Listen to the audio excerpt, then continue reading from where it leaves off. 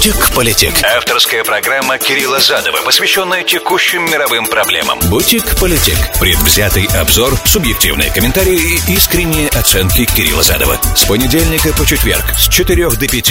Politic. Сказал, как обрезал. Приветствую, друзья, с вами Кирилл Задов, это Politic. Сегодня 14 июня года 2023, среда, и сегодняшняя программа у нас построена будет по следующему принципу. Вначале мы поговорим о секретной сделке между США и Ираном, которая вовсю, как бы на всех парах идет к заключению. В Омане идут переговоры. Оман не первый раз становится площадкой. В общем, некоторые детали стали известны. Чего будет эта сделка касаться, какие у нее могут быть последствия. И о разговоре Блинкена, госсекретаря нашего, с китайским министром иностранных дел мы поговорим тоже. Он уже состоялся, и в ожидании визита, это важно, наверное, тоже осветить. Вот примерно такой план. Боюсь дальше загадывать, если останется время. Еще у нас Ливан там есть. Там опять провалились президентские выборы в 12-й раз. В общем, есть чем заполнить время, если оно останется, но боюсь, что не останется. Вот такая история, друзья. 647-460-0877. Простите, 347-460-0877. Это СМС-портал прямого эфира для тех, кто в прямом эфире меня смотрит или слушает. А Plurisa App, кстати, к вашим услугам. Везде в нации, везде в мире. Там можно и смотреть. Также сайт rusa.fm. Ну, естественно, на всех наших платформах вещания. Нью-Йорк, Майами, Филадельфия. Application iHeart, само собой, везде в мире и везде в нации. Это прямой эфир, просто на Rusa App еще можно и смотреть, так же, как и на rusa.fm. Ну, а в принципе, все, кто смотрит меня на YouTube, подписывайтесь на канал. Это программа вчерашняя, которую вы смотрите сейчас, если вы на YouTube это делаете. Вот, соответственно, пишите прямо там, я буду либо там реагировать, либо в следующих программах отвечать. Politic. Сказал, как обрезал. Ну что ж, ребята, давайте, это такая, на самом деле, очень большая тема. 3 раза за эту весну встречались американские представители, иранские представители в Омане. Я так понимаю, что нашу делегацию возглавлял Брэд МакГурк, это Special Envoy, специальный посланник президента Байдена по Ближнему Востоку. И он уже при Обаме в этой позиции, в принципе, находился. Когда сирийский конфликт развивался, он занимался в основном курдским вопросом там. Он обеспечивал все, как бы это сказать, красиво. Он был модератором создания SDF, да, Syrian Democratic Forces, это вот курдско-арабская боевая группа, в основном, конечно, курдская, которую Эрдоган называет филиалом рабочей партии Курдистана, не без оснований, вот. Он создал там 50-тысячную вот эту армию, то есть, как бы, что значит он создал? Он курировал этот весь вопрос, понятно, и сегодня мы имеем там 50 тысяч штыков, хотя периодически их, конечно, сдаем. Но это отдельная тема, не сегодняшняя, вот. Он, естественно, для Байдена был натуральным чойсом, то есть по самой иранской теме, конечно, главный переговорщик Роберт Малей, а вот по всему региону, конечно, Брэд МакГурк. Ну и мне кажется, что он достаточно эффективный специальный посланник, и вообще кредита он много заслужил. Опять же, смотря с американской точки зрения. Теперь, 3 раза были переговоры с иранской делегацией, непрямые, естественно. Вот, Иран не отходит от своей темы, Иран выбирает схему и придерживается ее обычно. Вот, consistency это называется, постоянство, очень важно, да, чтобы не создавать никаких иллюзий. Ну и опять же, позиция Ирана обычно выжидать, немножко провоцировать с одной стороны, немножко давать с другой стороны, очень мудро на самом деле. Персы есть персы. Теперь, и понятно, что у иранцев, извините за это, но уж доверять Америке точно нет никаких вообще оснований, whatsoever, никаких вообще никогда. Особенно после того, что наш президент Трамп исполнил в 2018 году. То есть, какие-то могут быть основания доверять. Так же, как, кстати, и у американцев доверять иранской стороне тоже нет. Но в этом, опять же, надо отметить разрушительную роль Запада в отношениях с Ираном. Когда-то давным-давно про эту программу я делал. Это было на заре ежедневного формата этой передачи в 2015 году. И уже много лет прошло, почти 8. И там как раз вот все те... как это сказать по-русски, grievances, я хочу, все застарелые обиды, да, которые Иран имеет к Великобритании и Соединенным Штатам Америки, там я их перечислял, их немало, правда, и уж о доверии пока говорить вообще не приходится, на самом деле все должно быть верифицируемо, да, для того, чтобы какие-то договоры сдержались. Значит, идея, все, простите за эту преамбулу, но я должен был это все сказать, погрузиться самому в контекст и вас туда же отправить тоже. В общем, это стороны, которые сами по себе друг с другом сейчас напрямую говорят. То есть, по крайней мере, Иран не хочет напрямую разговаривать, поэтому оманцы, у которых огромный опыт в этом, Оман занимает уникальную позицию, в принципе, на Аравийском полуострове, в отношениях между Ираном и другими странами. правда, уникальную, он эту позицию использует для добра, на самом деле. Если у него есть там свои проблемы, но это не сегодняшняя, опять же, программа, в Омане есть собственные там вопросы, но при этом то, что касается посреднических усилий по примирению Ирана и Запада, он давным-давно этим занимается, и в 2015 году, если не ошибаюсь, основная масса всех переговоров именно там в Мускате и проходила. В общем, два момента, которые должны сейчас... Давайте сначала я вам расскажу про байденовскую схему, да, почему для Байдена сейчас это очень важно, а потом мы посмотрим, сможем ли мы как-то вскрыть иранскую тему, да, что на самом деле они хотят, и стоит ли, самый главный вопрос, постараемся ответить в этом сегменте, ожидать ли нам скорого военного удара по иранским ядерным объектам, да, самый главный вопрос, который всех беспокоит, потому что это может привести к коллапсу, да, апокалипсису мировой экономики, например, да, поэтому в адженде у Байдена стоит два момента. Первый — это освобождение американского заключенного в Иране американца, так понимаю, с двойным гражданством. И второе, естественно, каким-то образом ограничить приближение Ирана к созданию ядерного оружия. Мы говорили в предыдущих программах на той неделе, что Иран обогатил уже набрал уже 117 килограммов обогащенного плутония до грейда 60%, что говорит о том, что если ему надо будет, то теоретически он может будет за 10-12 дней достаточно обогатить там до 90, и это может очень быстро быть, и это может быть уже оружейный грейд. Поэтому угроза как бы того, что это может привести к дипломатическому и военному кризису, становится все выше и выше, и она Байдену не нужна. Напомню, кстати, для понимания всей картины, она не нужна и Ирану тоже, да, военный кризис не нужен Ирану тоже, и Израилю не нужен тоже. Несмотря на то, что бы стороны ни говорили, войны они не хотят. Это часто, кстати, бывает, что стороны не хотят войны, однако она происходит, правда? Поэтому нужно предпринимать какие-то действия. Я обвинял администрацию в том, что у нее нет стратегии по Ирану. Это не выглядит то, что сейчас делает администрация Байдена, как стратегия, это выглядит как попытка заткнуть прорывающуюся плотину. Да, вот надо сейчас ее заткнуть. Иран — это сегодня прорывающаяся плотина Байдена, потому что администрация чувствует, что ее, во-первых, я так надеюсь, что они понимают, что ее воспринимают как не очень сильную администрацию на Ближнем Востоке, по крайней мере, давайте скажем так, все знаки того, что ее воспринимают как не очень сильную администрацию, эта администрация уже увидела вот по поведению Саудовской Аравии, например, по поведению Китая, по поведению Ирана и вообще по поведению многих игроков, да. Только, по-моему, Израиль и Турция соблюдают какие-то еще правила хорошего тона в отношении американской администрации. Все остальные, и Египет, все остальные нет. Не соблюдают и играют за спиной, не говорят, заключают какие-то параллельные сделки. Короче, американское влияние на Ближнем Востоке сегодня претерпевает очень серьезные изменения, потому как и военная сила там резко уменьшена. Опять же, доброе слово пистолет действует намного лучше, чем просто доброе слово, мы это понимаем, особенно в таком регионе, как Ближний Восток. И если идея была уменьшить наше военное присутствие на Ближнем Востоке, то, соответственно, мы этого добились, сильно его уменьшили, а выход из Афганистана еще и подтвердил, что мы, на самом деле, и аппетит-то у нас нет его в ближайшее время увеличивать, правда? Вот, поэтому, естественно, это вызвало определенные действия других игроков, которые восприняли это как слабость США, что на самом деле слабостью не является, и мне жаль, что эти страны испытывают такие, это не США слабость, а слабость администрации. США — это не слабое государство. Если будет надо, применят военную силу, так как она это делала и раньше. Но идея в том, чтобы ее не применять. Значит, как ее не применять в данном случае и не дать другим игрокам ее применить и обрушить миропорядок, экономически, по крайней мере, нужно сделать так, чтобы Иран остановился в своей эскалации своего обогащения и начал должен быть более покладистым. И глядишь, если эта сделка удержится, да, вот такая, сейчас скажу какая, да, если сделка удержится, то тогда, глядишь, осенью можно будет начать более широкие переговоры по восстановлению сделки 2015 года. Правда, естественно, все те условия, которые там были по времени прописаны, там чуть ли не 25-й год ее завершения, они уже абсолютно нерелевантны сейчас, уже 23-й, а скоро 24-й, уже половина 23-го прошла, напоминаю. Соответственно, нужно, даже если там будут то, что называется у нас тут sunset clause, то, против чего очень сильно выступает Нетаньяху, то есть время завершения сделки, завершения срока действия, это должны быть совсем другие сроки уже, то есть опять по новой все это возможно, по идее, так думает американская администрация, восстановить.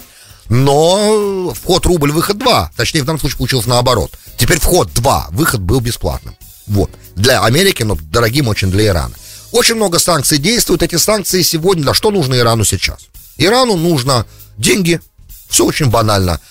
Те деньги, которые он должен получать от тех, кому он поставляет нефтепродукты разные, и газ, например, Ирак или Южная Корея, денежка там заморожена. Из-за вторичных американских санкций Америка четко предупредила: ребят, вы будете покупать иранскую продукцию, вы не сможете заплатить. Так оно и есть. В Ираке сейчас заморожено 2,5 миллиарда евро, а это только то, что я знаю. А в Южной Корее 7 миллиардов долларов. И для того, чтобы сделка двигалась вперед, требуется немножечко разморозить. Что, в принципе, я так понимаю, что принципиальное согласие получено. Иран, да, получит 2,5 миллиарда евро в данном случае от Ирака за те нефтепродукты и за тот газ, который он туда поставлял. Удивительно, Ирак сам, естественно, продает нефть на рынке, часть ОПЕК, но при этом, я так понимаю, что нефтепереработка в Ираке не очень на высоте сейчас, то есть всяческие там крекинги, производство бензина, грубо говоря. Кстати, в Иране тоже с производством бензина не все так просто. Но, видимо, они поставляют. Ну и газ, естественно. Газ в Иран известен своими запасами натурального газа. В общем и целом, 2,5 миллиарда. Ходят слухи, что администрация Байдена дала зеленый свет на перечисление этой суммы. И пока скорее вопрос решается, еще не решен. С Южной Кореей. Теперь наличными очень нужны режиму, без сомнения. Потому что не все схемы черные. Любые черные схемы, как я понимаю, проходят через корпус стражи. И это, с одной стороны, как бы, да, режим, но с другой стороны, это еще одна, to skin the cow, да, то это to skin the cat. Это еще один способ истончить этот денежный поток, потому что, в каждом этапе есть посредники, которые что-то забирают, а деньги, опять же, нужны. Вот иранская экономика находится в очень тяжелой ситуации, и мы об этом говорили много-много раз, вы уже об этом знаете. Соответственно, нужны деньги, и вот за денежку, да, теперь у Байдена есть проблема.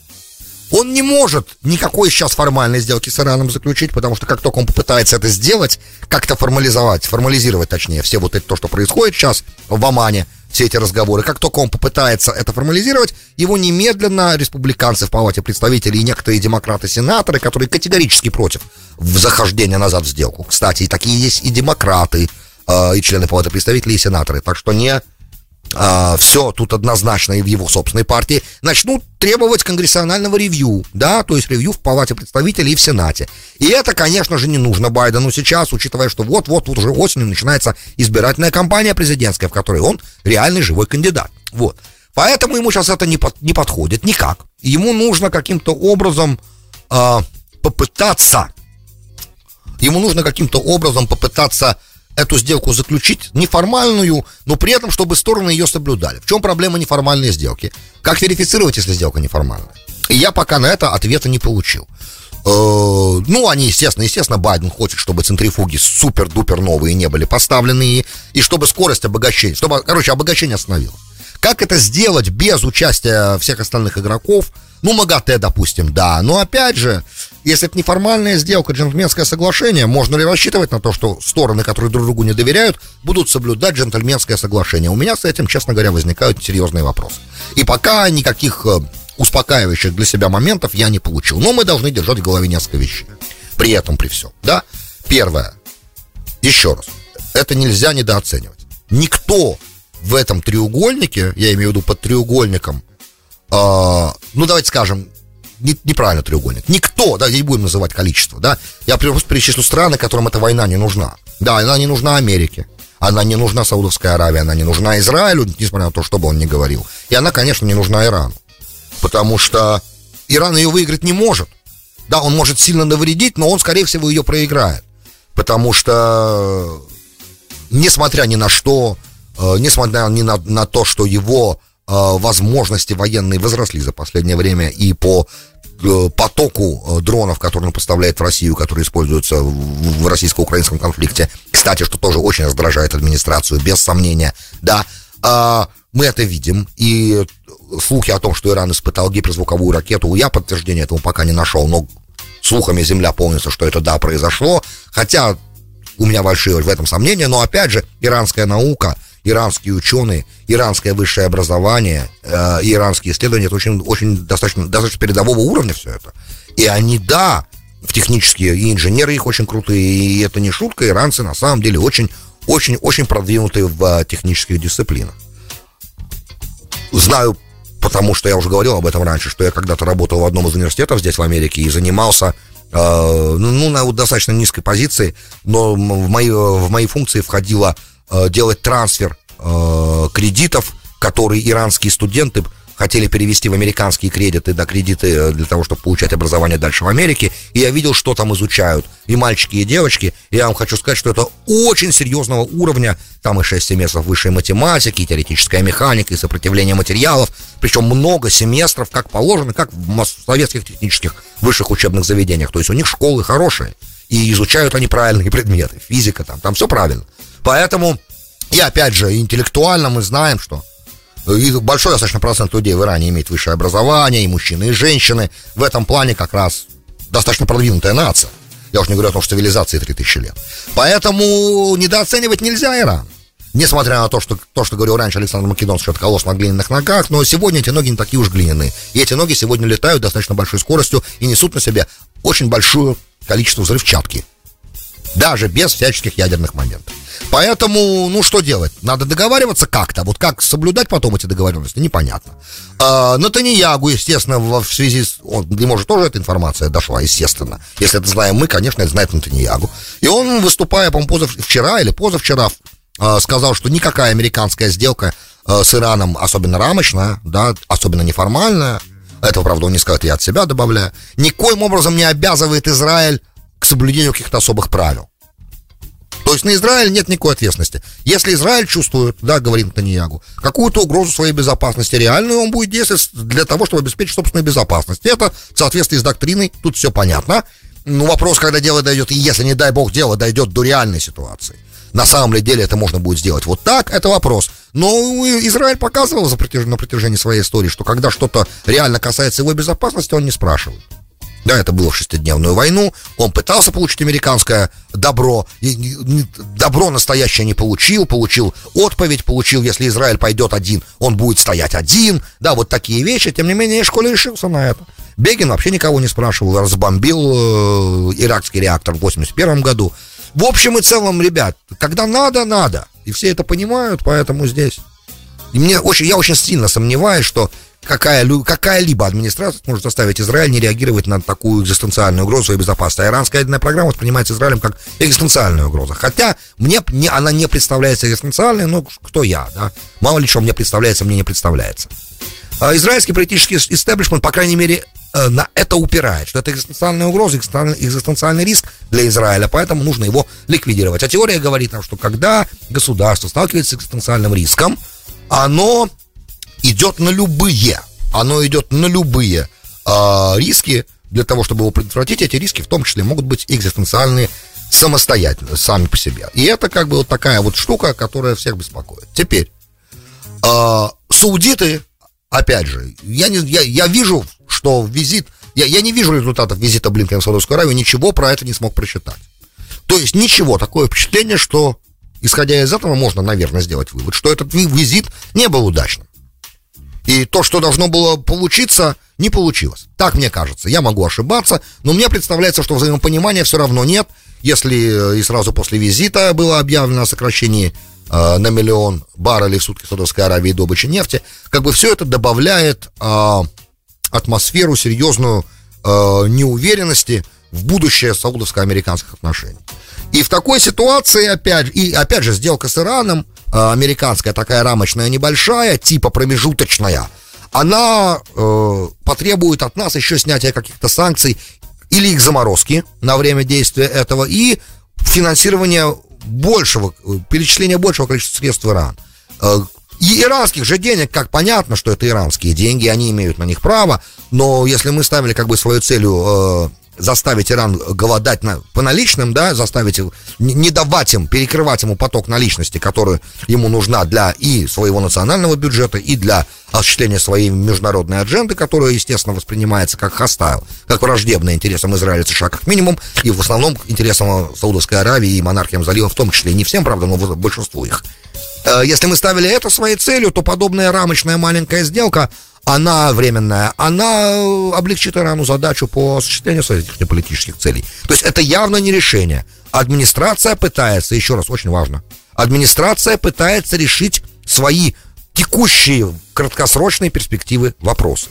Это очень обидно, на мой взгляд. Это, на мой взгляд, недальновидно тоже, потому как каждый доллар, который будет туда приходить, без сомнения будет использоваться не так, как мы бы и израильтяне хотели. Вот это надо четко, на мой взгляд, видеть.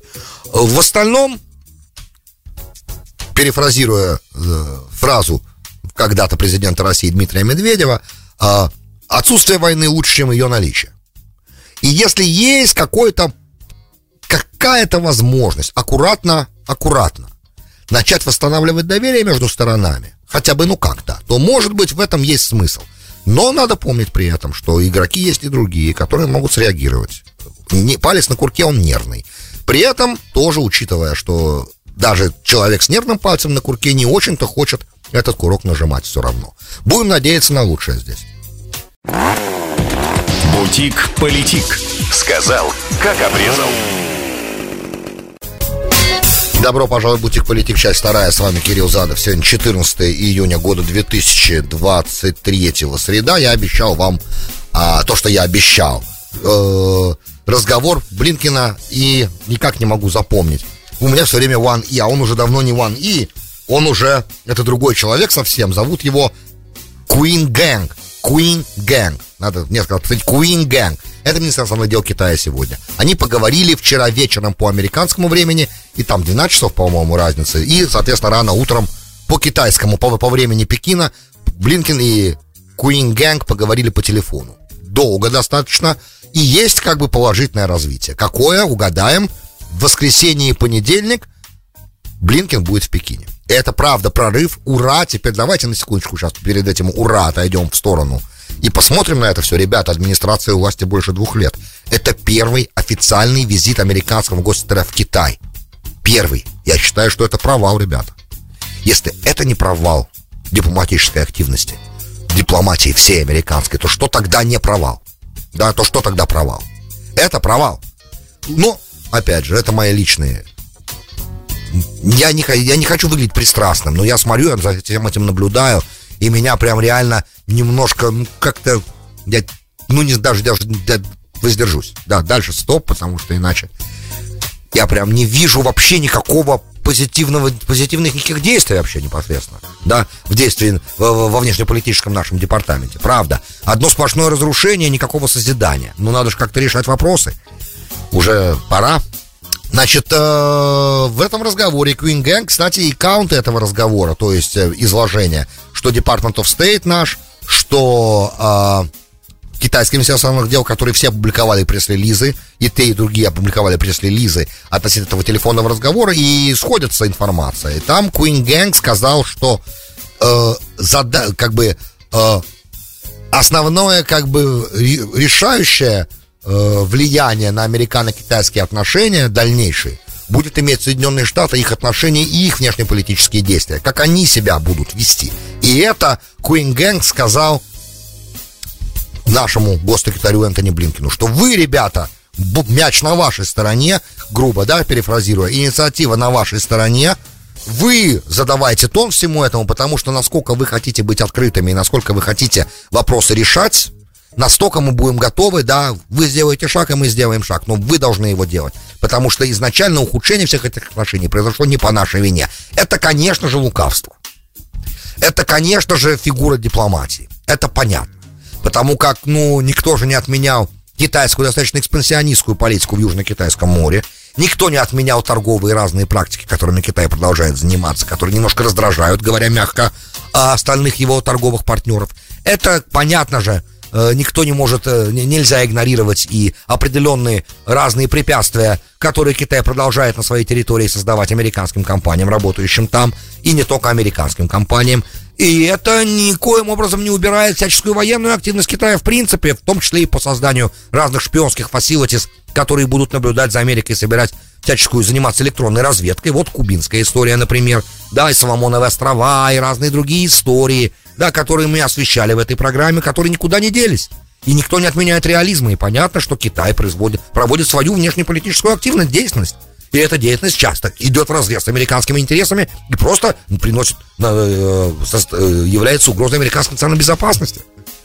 Это никто же не отменяет. Поэтому просто так сказать, что вот ребята, все зависит от вас, это не совсем так. Очень много зависит от Китая, но как фигура речи, да, окей, нормально. В принципе, если бы первая встреча Блинкена и Иван Кориджа не прошла бы под видом, как бы под эгидой чтения нотации и объяснения китайской стороне, как она должна себя вести, да, если бы немножко бы наглости, зазнайства, гордыни там бы не было с нашей стороны, то, глядишь, сегодня мы бы в этой ситуации не оказались.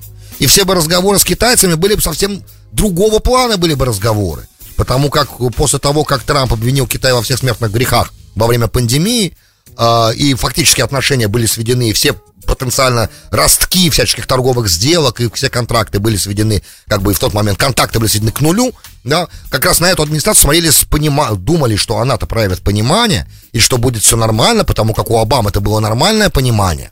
И как раз если, допустим, ближневосточные страны с ужасом смотрели на Байдена, думали, что это будет продолжение обамовской внешней политики на Ближнем Востоке, то у Китая как бы не было проблем с обамовской внешней политикой, и Обама с Китаем старался договариваться. Были там, я говорил, были полгода, как раз полгода была встреча в расширенном составе. В общем, идея этого разговора была, чтобы подтвердить официально, что Блинкен прилетает, и что будут достаточно серьезные, я так понимаю, массивные переговоры эти 2 дня, и, скорее всего, он встретится там с Си Цзиньпинем, что очень положительное развитие. Что должно открыть дорогу для визита потом Дженет Йеллен туда. Очень важно, тут Дженет Йеллен выступала, он сказал, что разрыв экономических отношений с Китаем был бы катастрофой для американской экономики и для мировой. Это важно, это было специально сказано, я так понимаю, в преддверии этого телефонного разговора, чтобы китайские товарищи понимали, что мы понимаем, во что в итоге все это, если этот конфликт не будет улажен, так давайте неправильно. Если стороны не научатся заниматься менеджментом различий, правильно, да? Как это называется по-английски, compartmentalization. То, что когда с Саудовской Аравией мы должны были делать тоже. Идея же очень простая. Вы как бы, у вас есть вещи, в которых вы согласились, они в этом отсеке. Есть вещи, по которым вы не согласны, они в другом отсеке, в другом ящичке. Этот компартмент, этот ящичек мы просто не открываем, когда мы обсуждаем то, где мы можем договариваться. А когда наступает дипломатический момент для решения того ящичка вопросов, мы открываем его. Да? Это правильный подход, разумный, это мудрость в этом есть. И если стороны научатся, перестанут друг другу рассказывать, кто прав, кто не прав, кто имеет право кого-то чему-то научить, а кто не имеет права, перестанут мериться пенисами, да, грубо говоря, то, может быть, глядишь, мы и договоримся. Это вот мерение вот этими гениталиями, это на самом деле то, что китайский министр иностранных дел сказал. Ребят, на вас лежит сейчас как бы основной груз улучшения отношений в плане предложений. Делайте предложение, и мы договоримся, грубо. Идея, в принципе, неплохая. Я думаю, что по идее, у нас должно быть что-то, что мы должны Китаю предложить, правда? Как-то мы должны договориться. Друзья, надеюсь, что все получится, правда. С большим оптимизмом на это смотрю.